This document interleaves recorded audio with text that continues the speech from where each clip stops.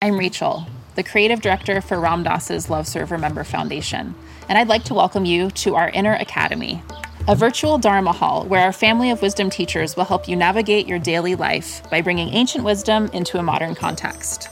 With over 200 hours of audio and video teachings, meditations, and practices from teachers like Ram Dass, Krishnadas, Sharon Salzberg, Jack Kornfield, Roshi Joan Halifax, Joseph Goldstein, and many more, the Inner Academy is your core resource for finding balance, presence, and navigating the ups and downs of your daily life. The Inner Academy has guidance for every step of your journey.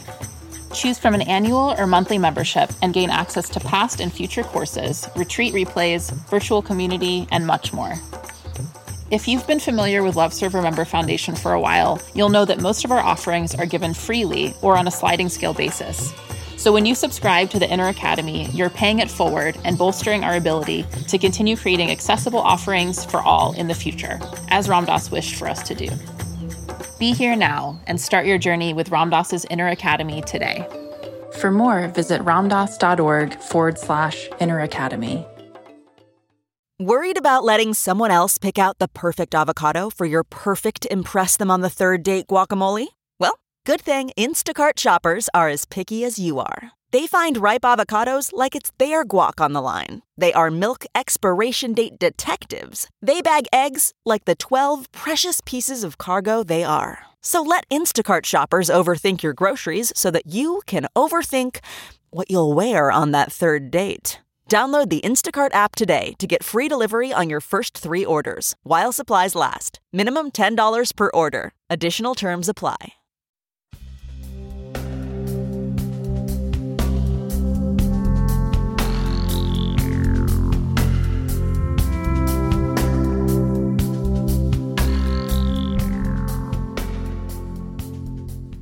Hey everyone, it's Raghu. I'm back with Mind Rolling. Got a special series coming up here, which is why I'm doing this little intro. And, December 22nd last year, Ram Dass left us. And I decided I wanted to get with a few of his friends, our friends, particularly Jack Kornfield, Sharon Salzberg, and Joseph Goldstein, and just chat with them about their experiences meeting Ram Dass and throughout the years, the ways in which they came together with him. Some beautiful stories. I'm so happy to share this. I really am. And so first up is going to be Jack, and then Sharon, and then Joseph over 3 weeks, just over this period of time that Ram Dass left last year. And that's my little commemoration on Mind Rolling. But also, I want to let you know that on December 22nd at 3 p.m. Pacific time, we have a program honoring Ram Dass that's presented by Love Serve Remember Foundation and Neem Karoli Baba Hanuman Ashram in Taos. And it is a benefit to support the Taos Ashram as they are closed and really could use the support. So all donations that you make will go exclusively to the ashram in Taos.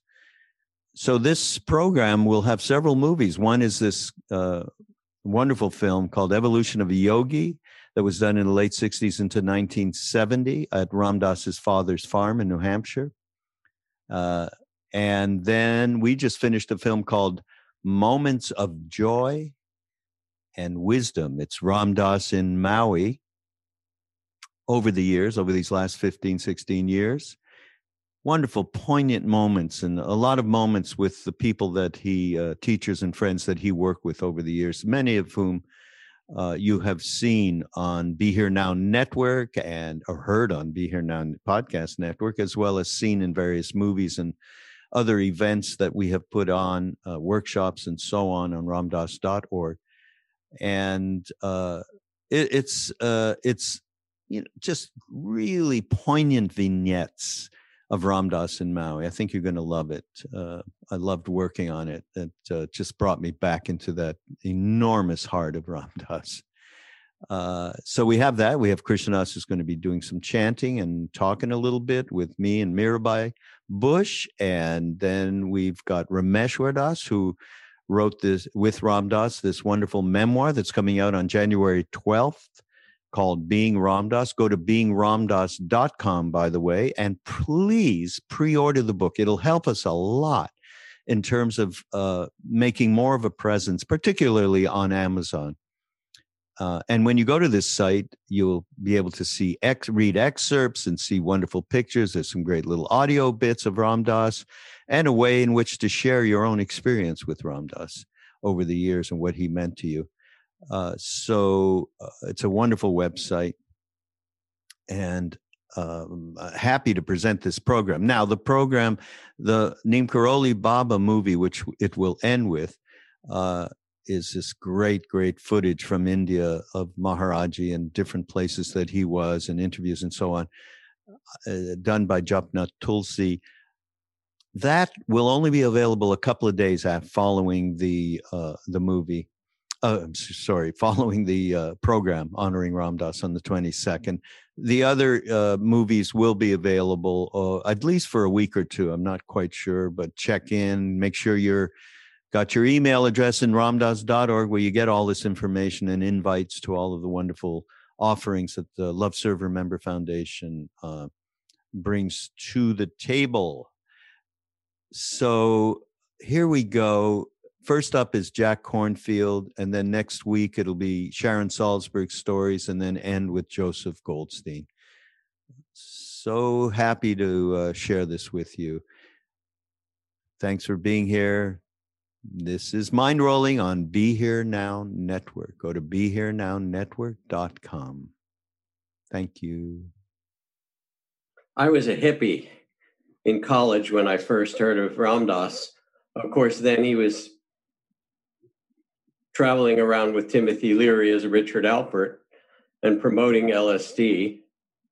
I had gone out to San Francisco for the Summer of Love, and prior to that had been exploring the psychedelic world. I remember going to the Psychedelic Information Center on Bow Street, 2 blocks off of Harvard Yard, where Lisa Bieberman, who had been a student at Brandeis, offered LSD to all who wanted to explore based on Ram Dass and Tim's work.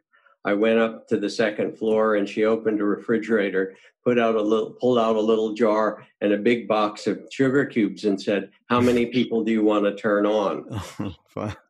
So I'd heard about Ram Dass, and I might have even seen him with Tim at some point.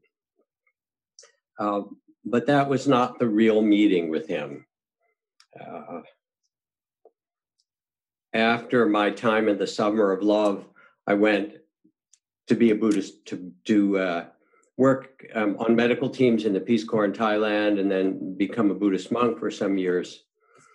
And I returned in 1972 and was living in an apartment in the Boston area with one of my brothers, and heard that there was supposed to be a Dharma festival. It was probably 1973 or late 72. It was 74. It wasn't 4. I was there too. It was a year before Naropa. So 73, right? I went to the Dharma festival, and I had read Be Here Now, and it meant so much to me, like it did to so many millions of people. In fact, over the years, traveling with Ram Dass as I did, I saw people come up to him decade after decade, hold his hand and say, "Ram Dass, you changed my life." And it was the most beautiful thing to see. Be Here Now transformed the culture, but it also transformed the hearts of so many individual beings. It opened their minds to possibility. So I was mesmerized by Ram Dass's gift of transmitting and teaching in the way that he did. And I was asked if this guy from India, some tall, lanky guy who needed a place to stay, could stay at an extra bed in my apartment. It happened to be Joseph Goldstein. So we connected a little bit there, but not a lot, because there was such a big scene around the Dharma Festival. Then I had started graduate school in psychology and went to the meeting of the Massachusetts Psychological Association, wanting myself to be a real psychologist. And at the meeting, there was a presentation on Buddhist psychology. When I entered the room, Dan Goleman, who was a graduate student at Harvard at that time, had projected onto the wall the big Tibetan wheel of birth and death with all the demons and deities, and was explaining that it wasn't some shamanic icon, but it was really a sophisticated psychological map about how we move through states of consciousness and liberate the heart. I talked to Dan after that and told him that I'd just gotten out of the Buddhist monastery. It's a little bit like saying you've just gotten out of prison or something. He laughed and said, "You have to come over and meet our tribe, our people." So I went to David and Mary McClellan's house. David and Mary were this beautiful family of Quakers, many children, and a huge house. And David was the head of the Department of Social Psychology at Harvard. He had both hired and fired Ram Dass, but was still very close friends with him. And at David's house, I met Ram Dass again personally. And in fact, it was this huge yellow house at the top of what had been called Gallows Hill in Cambridge, where Mirabai and Krishna lived, where, Dan Goleman and Anasuya, where a whole number of people who were followers of Maharaji in India lived at times. And they had soirees in which they would invite, Chogyam Trungpa Rinpoche or Krishnamurti or, and Ram Dass and others. And I became part of that group and got to know both Ram Dass and Chogyam Trungpa Rinpoche. Now, at some point in the year that followed, I was there when Chogyam Trungpa was around. He was drinking as usual. And I had showed him the manuscript that became my book, Living Buddhist Masters, about the alive teachings in Theravada Buddhism, because there had been very little published about the contemporary meditation tradition of mindfulness and vipassana. Mostly it was the old dry text. And he became excited and said, "We're starting a Buddhist university next year. Would you come and teach, be the representative for Theravada Buddhism?" And drunk or not, I accepted. So that became the beginning of a great journey. And I went to Naropa in the summer of 1974. I was still in graduate school and finishing a PhD. And as I was teaching my courses in Theravada Buddhism, in Vipassana, in the Abhidharma, and so forth, in the apartment next door to me was Joseph Goldstein and Sharon Salzberg and a whole crew of others. I had a lovely, elegant, simple apartment for myself, quite zen and just how I liked it, quiet. Joseph, who'd come from India, was there in Indian style, and 12 of his friends from Bodh Gaya and parts of India were all sleeping on the floor. We were from different cultures, different Dharma cultures at that moment, but we became very good friends, Joseph and Sharon and I, when we realized we were teaching the same thing. And with it, Ram Dass became part of the family that I felt much more deeply connected to. Yeah. At that first summer at Naropa, which is celebrated, all those 2,000 people, the classes alternated. On Monday, Wednesday, Friday, Ram Dass would teach in opening the heart and kirtan and love and the devotion of Maharaji.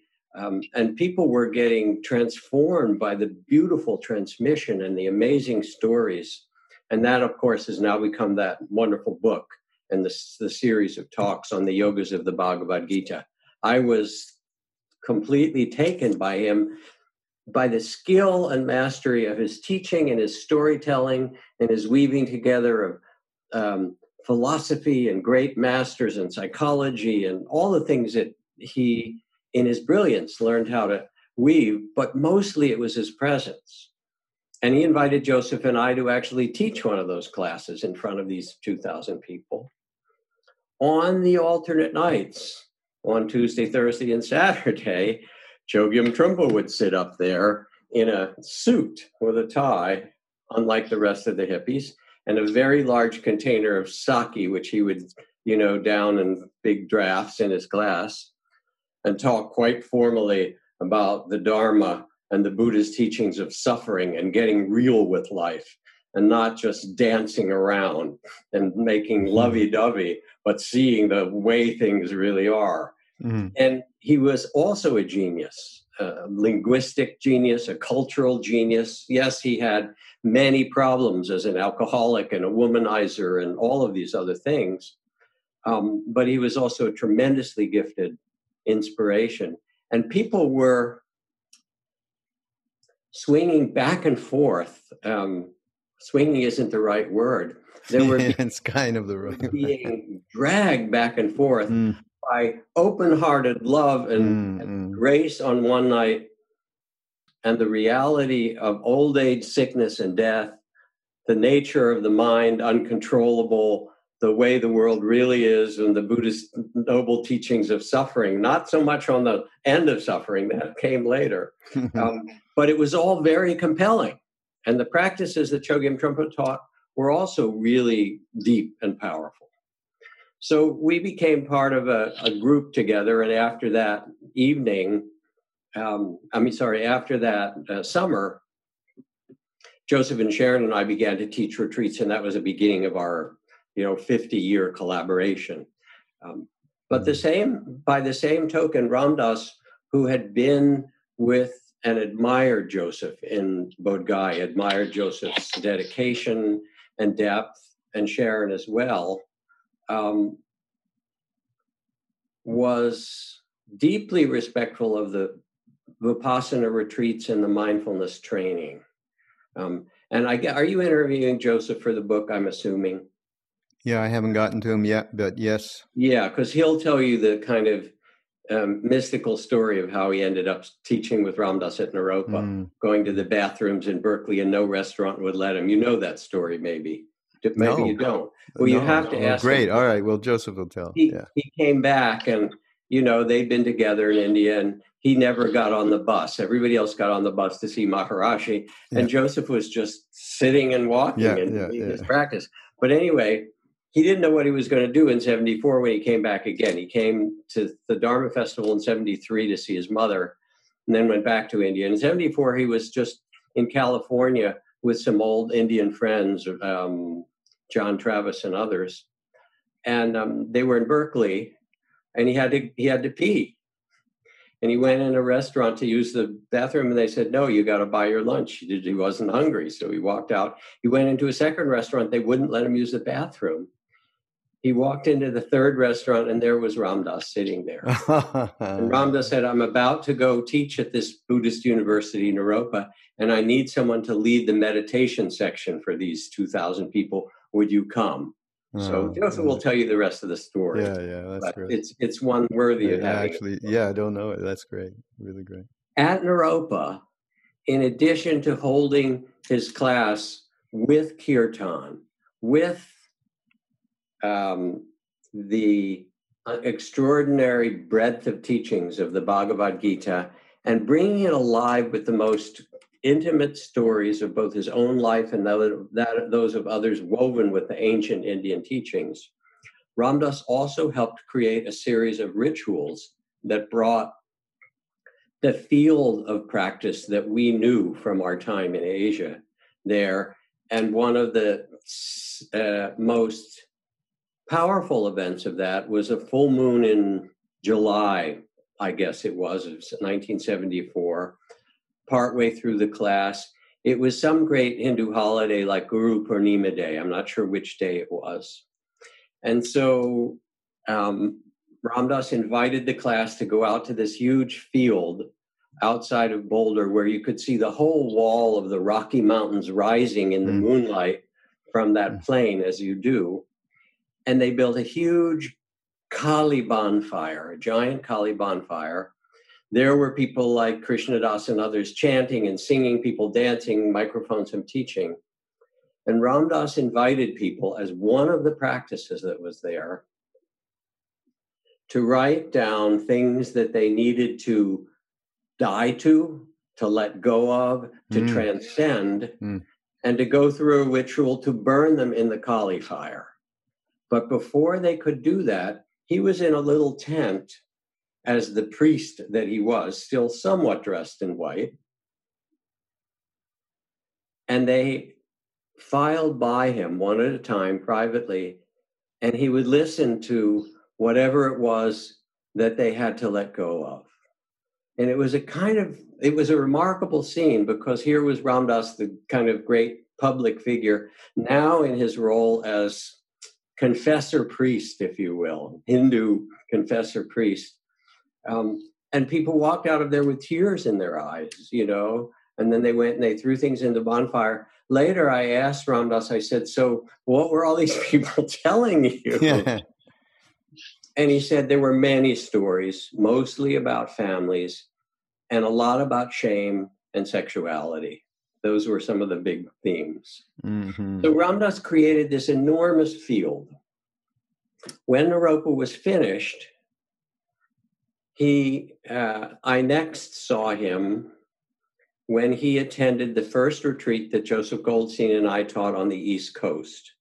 Joseph and Sharon had taught a retreat or two in California, as had I, separately in 1974 after Naropa.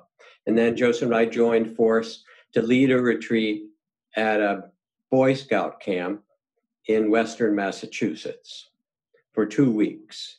And that retreat was attended by Ram Dass, by John Kabat-Zinn and Larry Rosenberg, by Trudy Goodman, I think by Dan Goleman, Mark Epstein. Some of the same posse of people came to our first retreat. Yeah.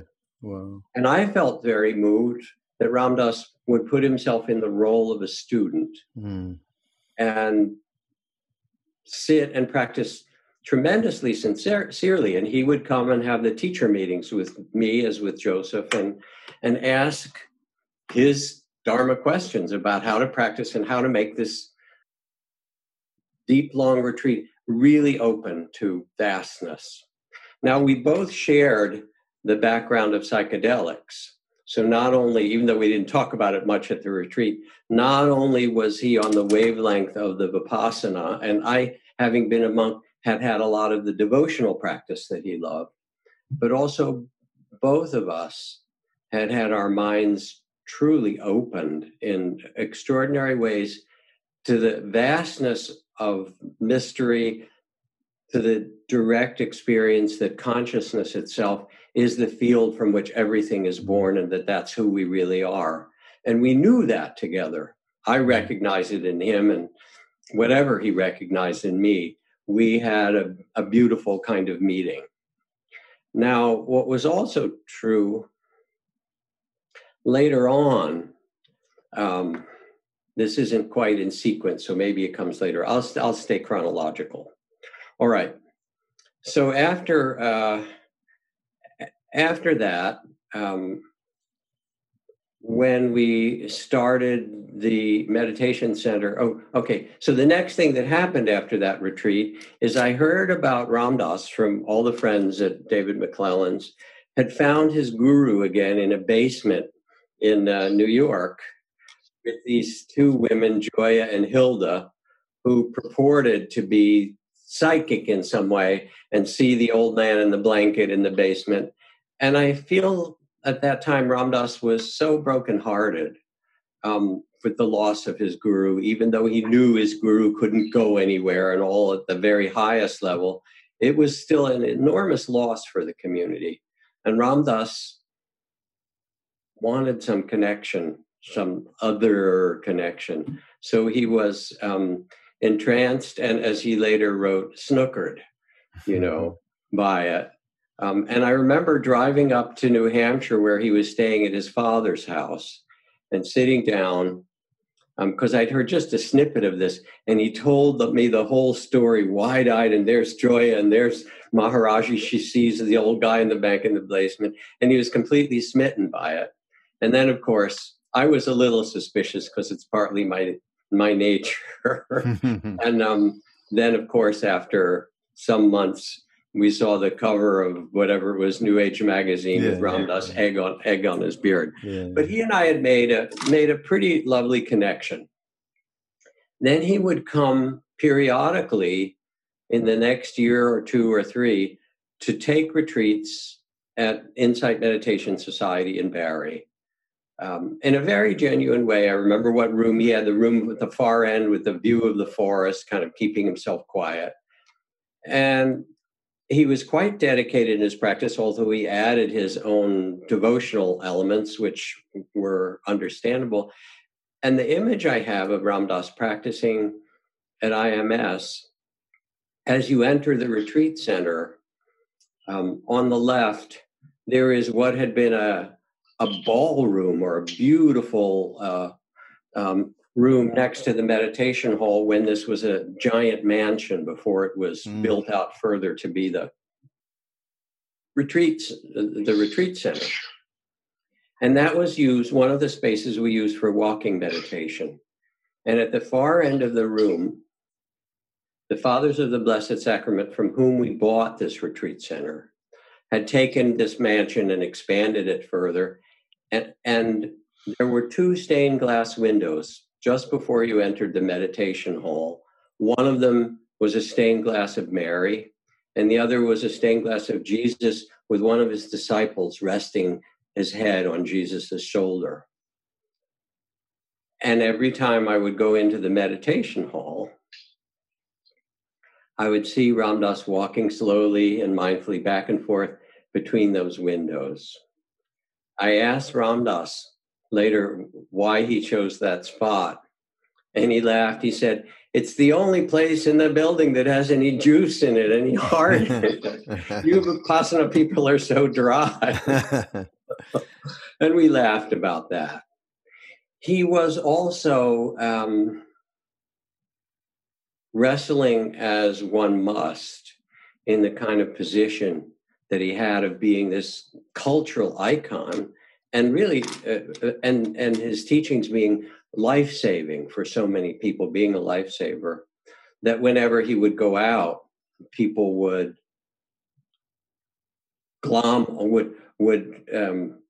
grasp after him, accost him. So I remember going out in a period where Ram Dass had this blonde curly wig that he would put on, and dress in a very different way, not in his Ram Dass outfit, just so he could go and have dinner with us and not be, have everybody come up to the table and want something from Ram Dass. I told him after a couple of years that I was getting better at teaching, because I saw him as such a master and I was learning the art, and he was a mentor in that way. And I said, I've gotten quite good at reading the room, and I can tell who are the beginners and who are in the middle and those who have a deep practice. And I try to make something that I teach for each group so they all get something of benefit. And Ram Dass paused, as he always did, took a breath and smiled, and you knew something was going to come out then. And he said, "Oh, yeah." He said, "And then when you get really good, you can say something that's so simple and deep and true that it resonates on all those levels at once." And this was a master teacher describing this. It's like when I go on retreat, many times I bring Zen Mind, Beginner's Mind from Suzuki Roshi. It's such a simple book. And no matter how deep I go, I can open a page and Suzuki Roshi is speaking to me. Yeah. So then I also taught with Ram Dass at Esalen, together with Stan Groff and Joseph Campbell and Christina Groff and others. Joan Halifax, when she was married to Stan Groff, she was Joan Groff for a while. And he was part of that circle and that circus as well. you know, and that was a way that we could put together our deep Buddhist Hindu roots and vision with the psychedelic world that had been so important to open our hearts and minds as well. And all I can say is, yes, we continued to do those substances and sit in the baths and look at the cosmos from the edge of the Pacific Ocean and watch Joseph Campbell unpack the mysteries of the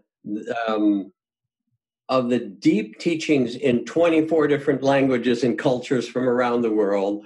And Stan Groff and Ram Dass have these beautiful dialogues together about the nature of consciousness and what we really are. And I was honored to be able to be in those dialogues and part of them. No. Now, what's also true is through all of this, I saw Ram Dass not just as a master teacher and an extraordinary storyteller, but more than anything, he was able to open his heart so that other people's hearts would open. It's like the image of Hanuman. I mean, there's ones in the Christian tradition as well where you see the beating heart of Jesus. But those images of Hanuman where his hands are pulling his chest open and you see his heart, Ram Dass had I won't call it the magic or the city. I want to say something more respectful than that. He had a foundation of love, in spite of what other things that he had, a foundation of love and connection to the divine source of love that allowed him to open himself, and with his golden words and stories and presence to actually open the hearts of those around him. And that was part of his great power. But the other part of his great power was his amazing detachment.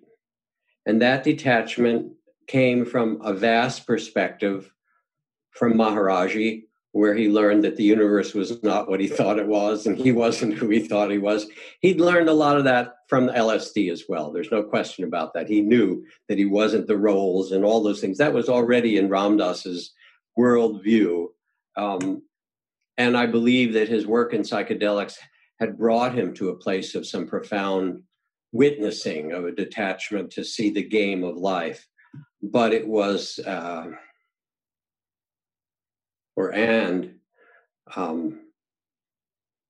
it was multiplied after he was with Maharaji, as if he had access through that great heart of his and Maharaji's extraordinary consciousness to really see the world in its churnings of the years and ages and eons, and the dance, the cosmic dance, as he wrote, the only dance there is. And with these two qualities, I watched Ram Dass over the years meet with people, not just teach in large groups, but meet with people and transmit the vastness and detachment and the ocean of love simultaneously, so that someone who would come who was in great trouble, and Ram Dass would get them to tell the story, because he knew that stories were important. And then he would laugh and say, "That's a good one. That's a good drama." And all of a sudden you'd feel this vast detachment, and his eyes would soften and he'd say, "Only love," you know. He would communicate something that opened your heart wherever you were.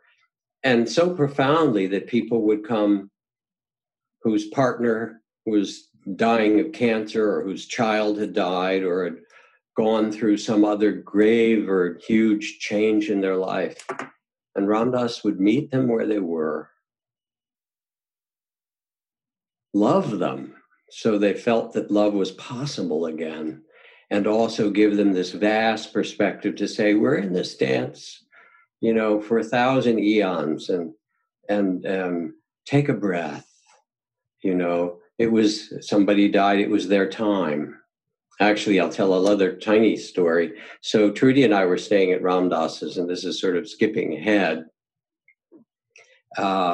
in the blue room off the main temple room there.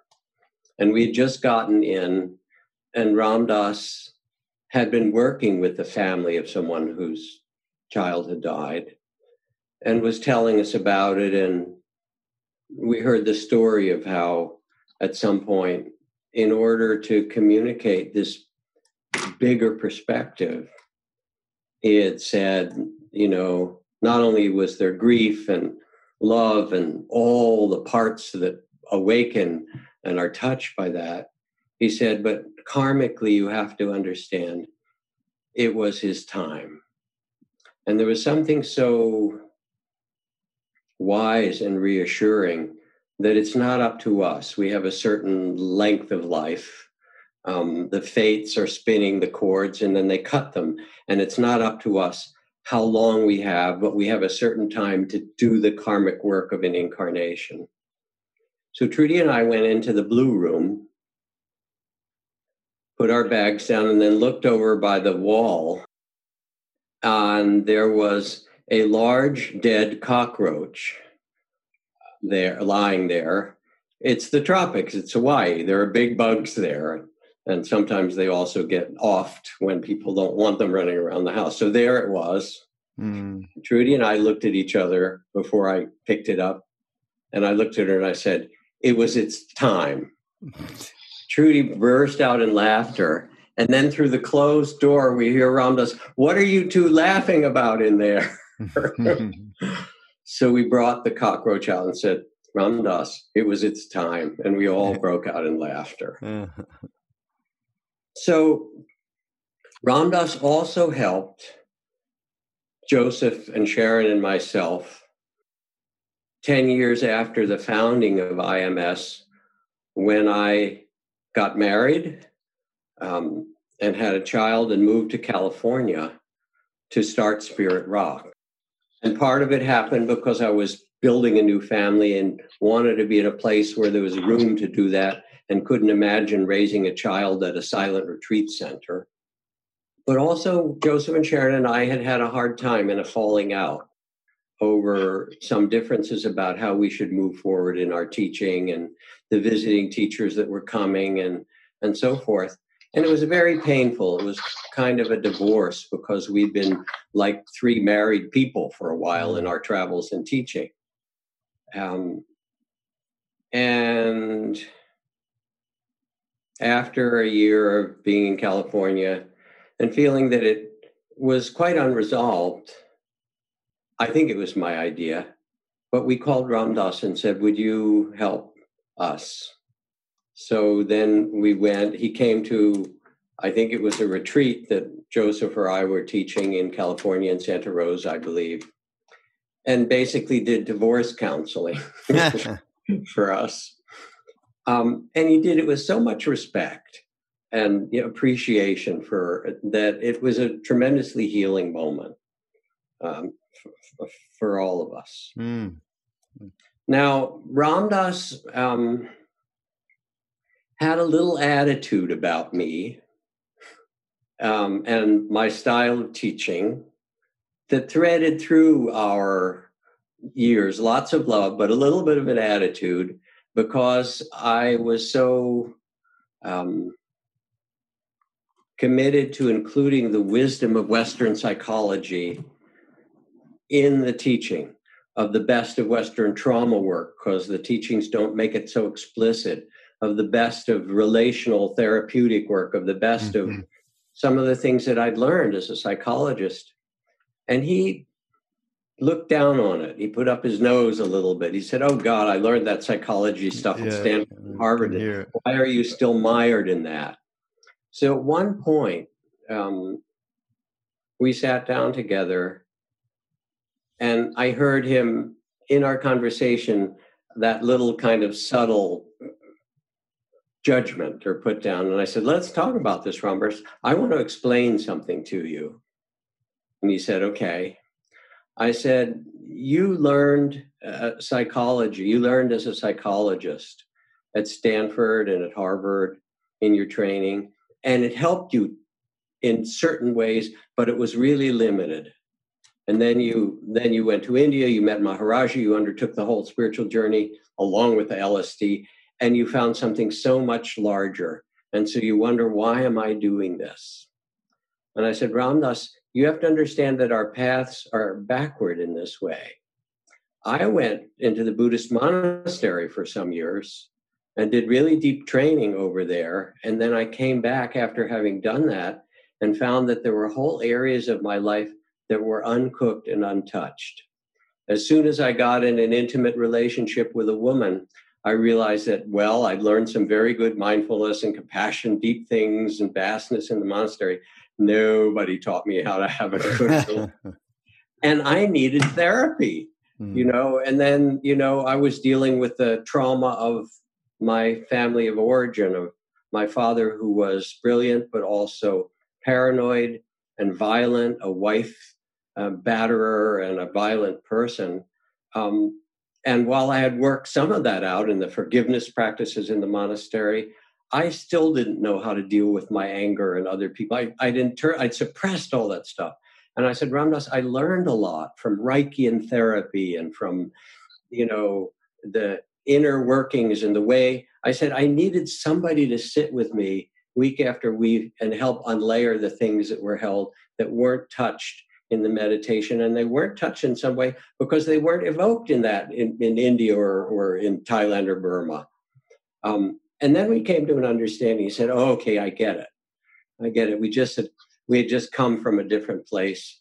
And of course, Ram Dass used the understandings that he had from his psychological training. It's part of what made him as well-rounded and remarkably powerful as a teacher in the intimate ways that he was, because he could draw on all these parts. But he didn't understand for a while that we'd actually gone at it in a different order. And once he did, that sort of helped clear that up. Now, when he was living in Marin, of course, I would visit him and, see Larry Brilliant, or see when he was living with Peter and various people like that. And then he had his stroke. And I was, I could tell one little tiny story right before that. One other scene that I can mention, but it may not be right for this, is that our dear friend Angie Terriot, who was a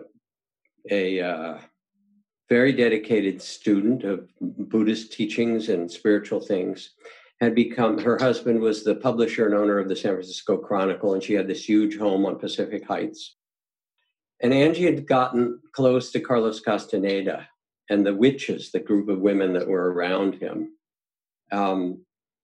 And she invited Carlos and some of the witches for a soiree in her Pacific Heights grand living room. So here's Carlos in a elegantly tailored Italian silk suit, sitting at one end of the room. And then there's Ram Dass and Fritjof Capra and, Jerry Brown and me and let's see, from the Grateful Dead, Mickey Hart, probably Gene Bolan coming. It was everybody but Bob Dylan basically was there. And Carlos went on and on. He was probably the only storyteller I know that was even better than Ram Dass. It was just remarkable. And he would tell stories that you couldn't believe, but you couldn't not believe because he was so good at it. Anyway, well, I'll move on. Doesn't go in the chapter, but it's fun to remember.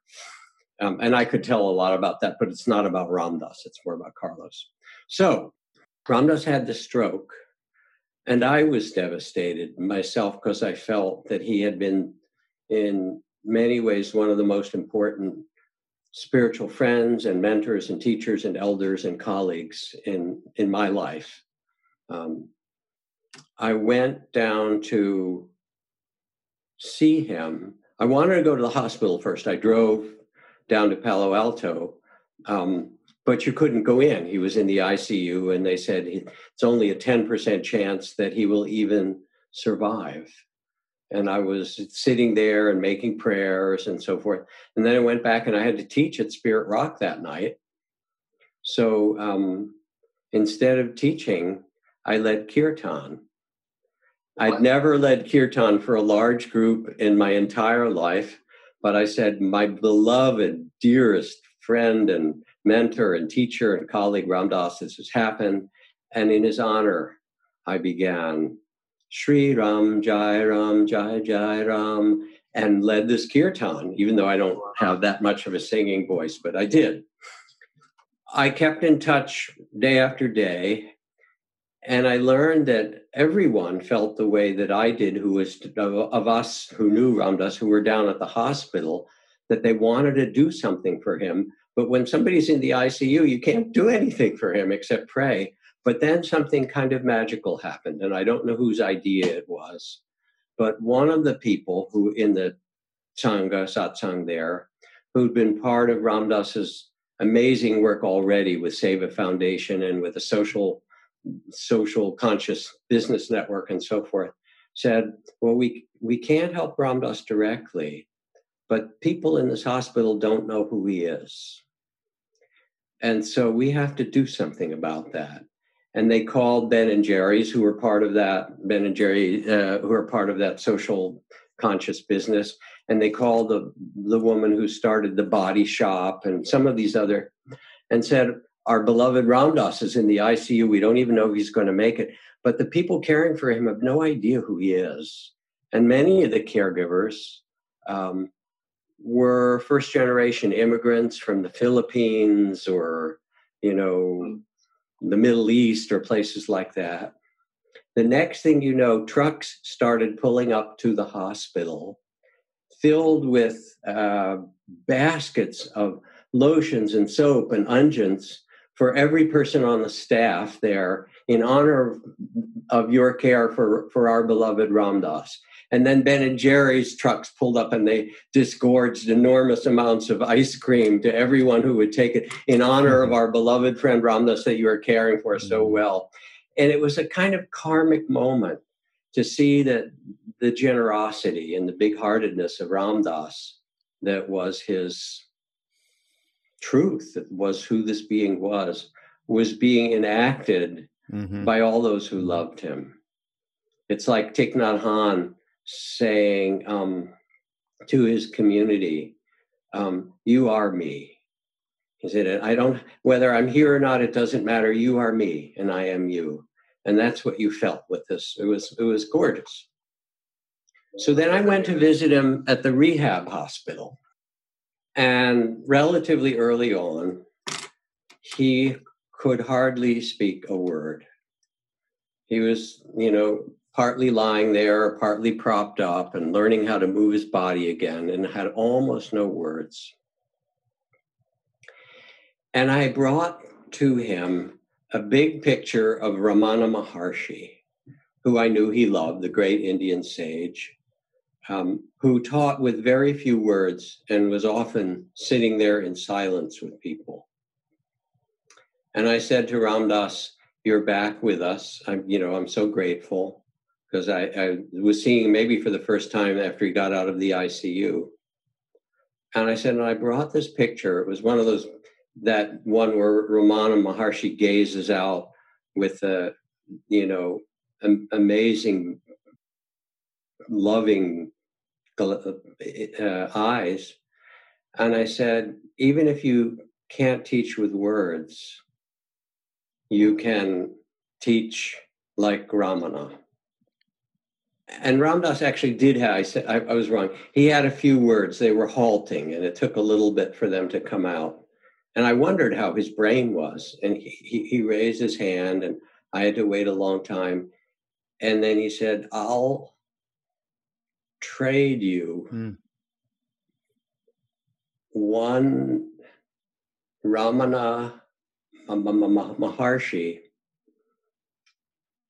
for two Neem Curly Babas, like baseball cards.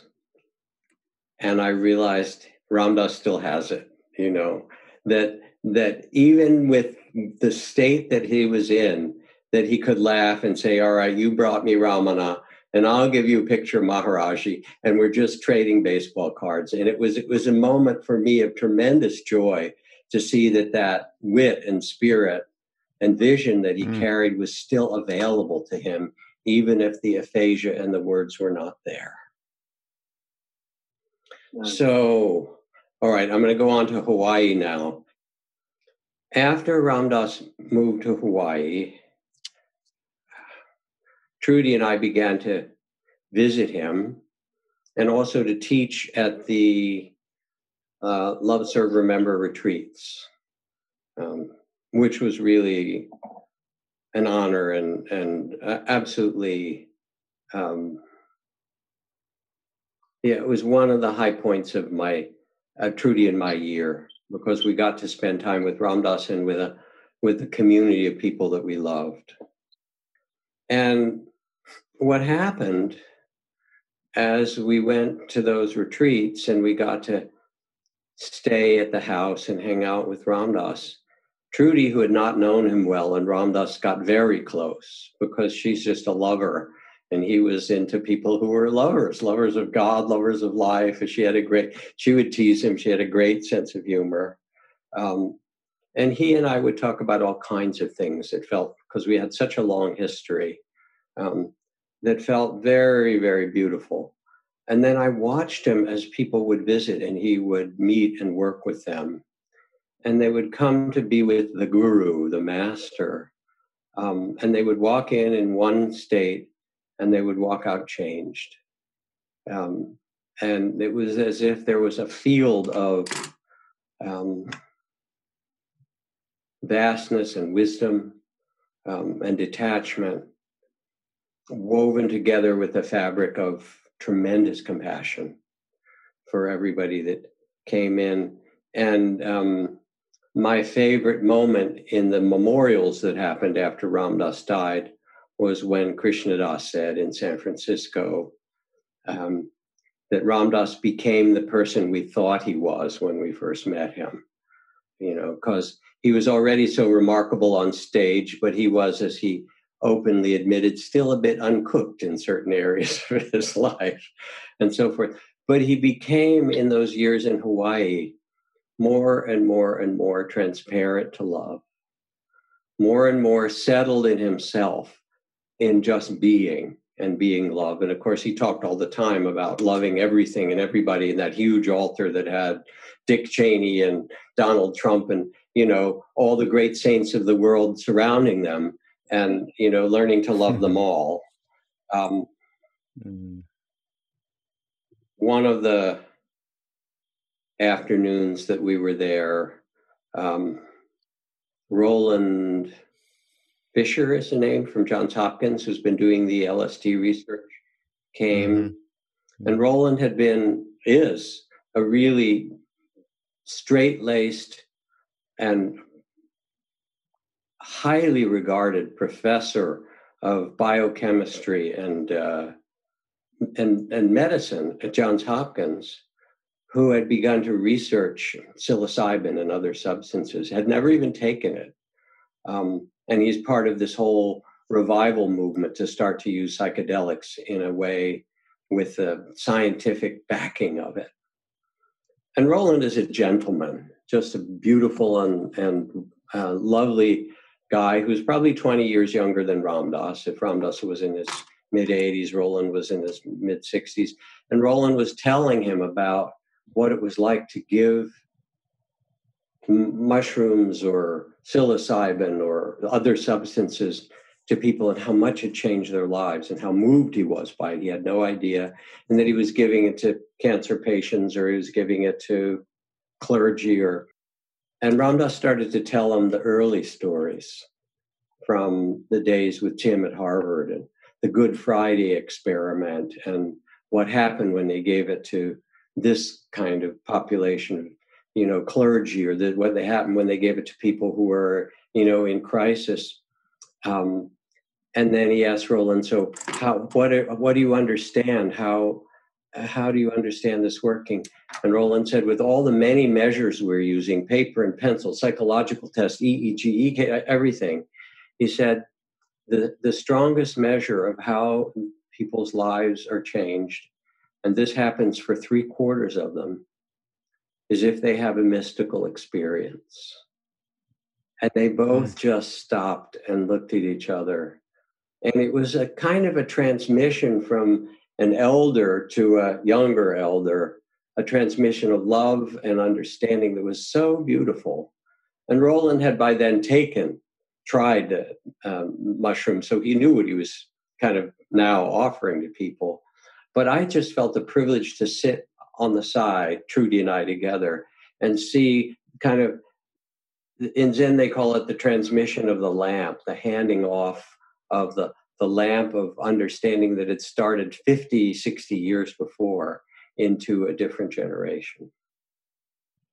So Ram Dass married Trudy and I.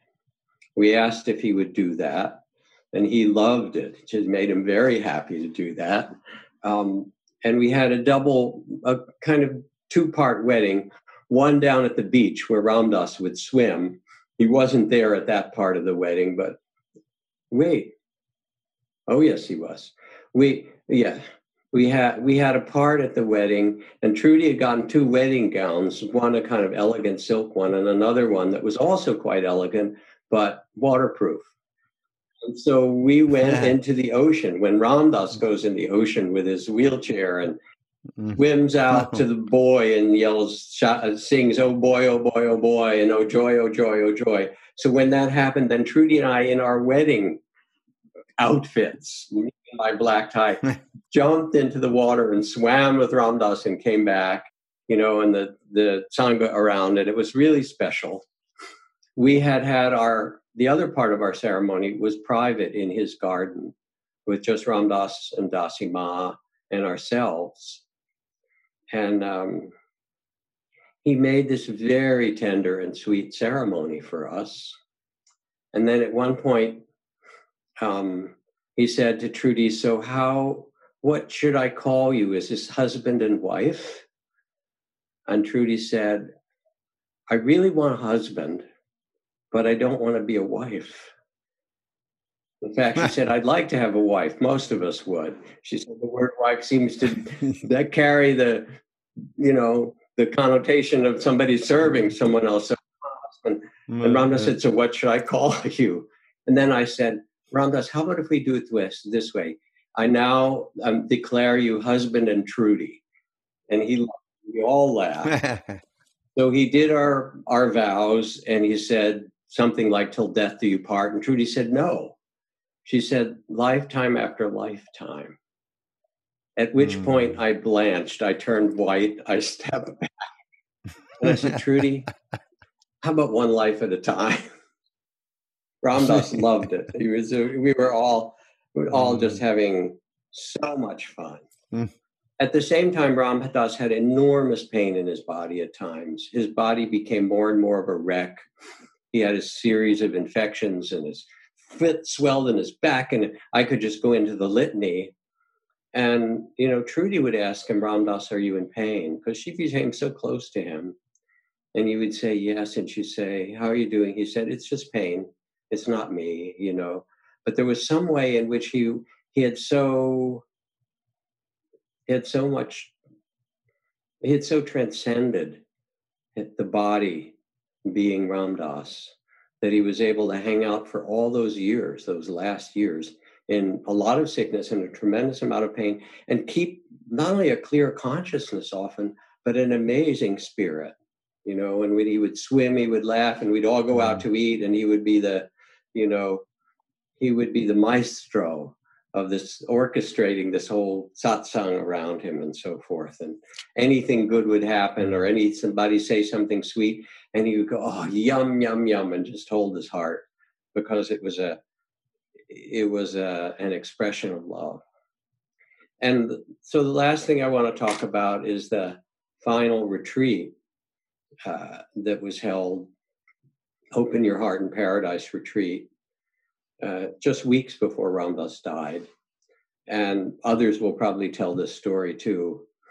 my experience, that retreat was deeply moving, because with Ram Dass's visible weakness and illness, while he wasn't there in body, it's as if the retreat tore open the gates between the worlds. And we were in the realm that was birth and death and beyond. So there were beautiful teachings that everyone did, and Krishna Das sang, and people's hearts opened as they did in that retreat in so many ways. And then the conclusion of the retreat, Ram Dass was too weak to hand out the wrist malas with the thread from Maharaji's blanket that he had done every year, and that he loved doing. He didn't want to give up loving people till the very last breath.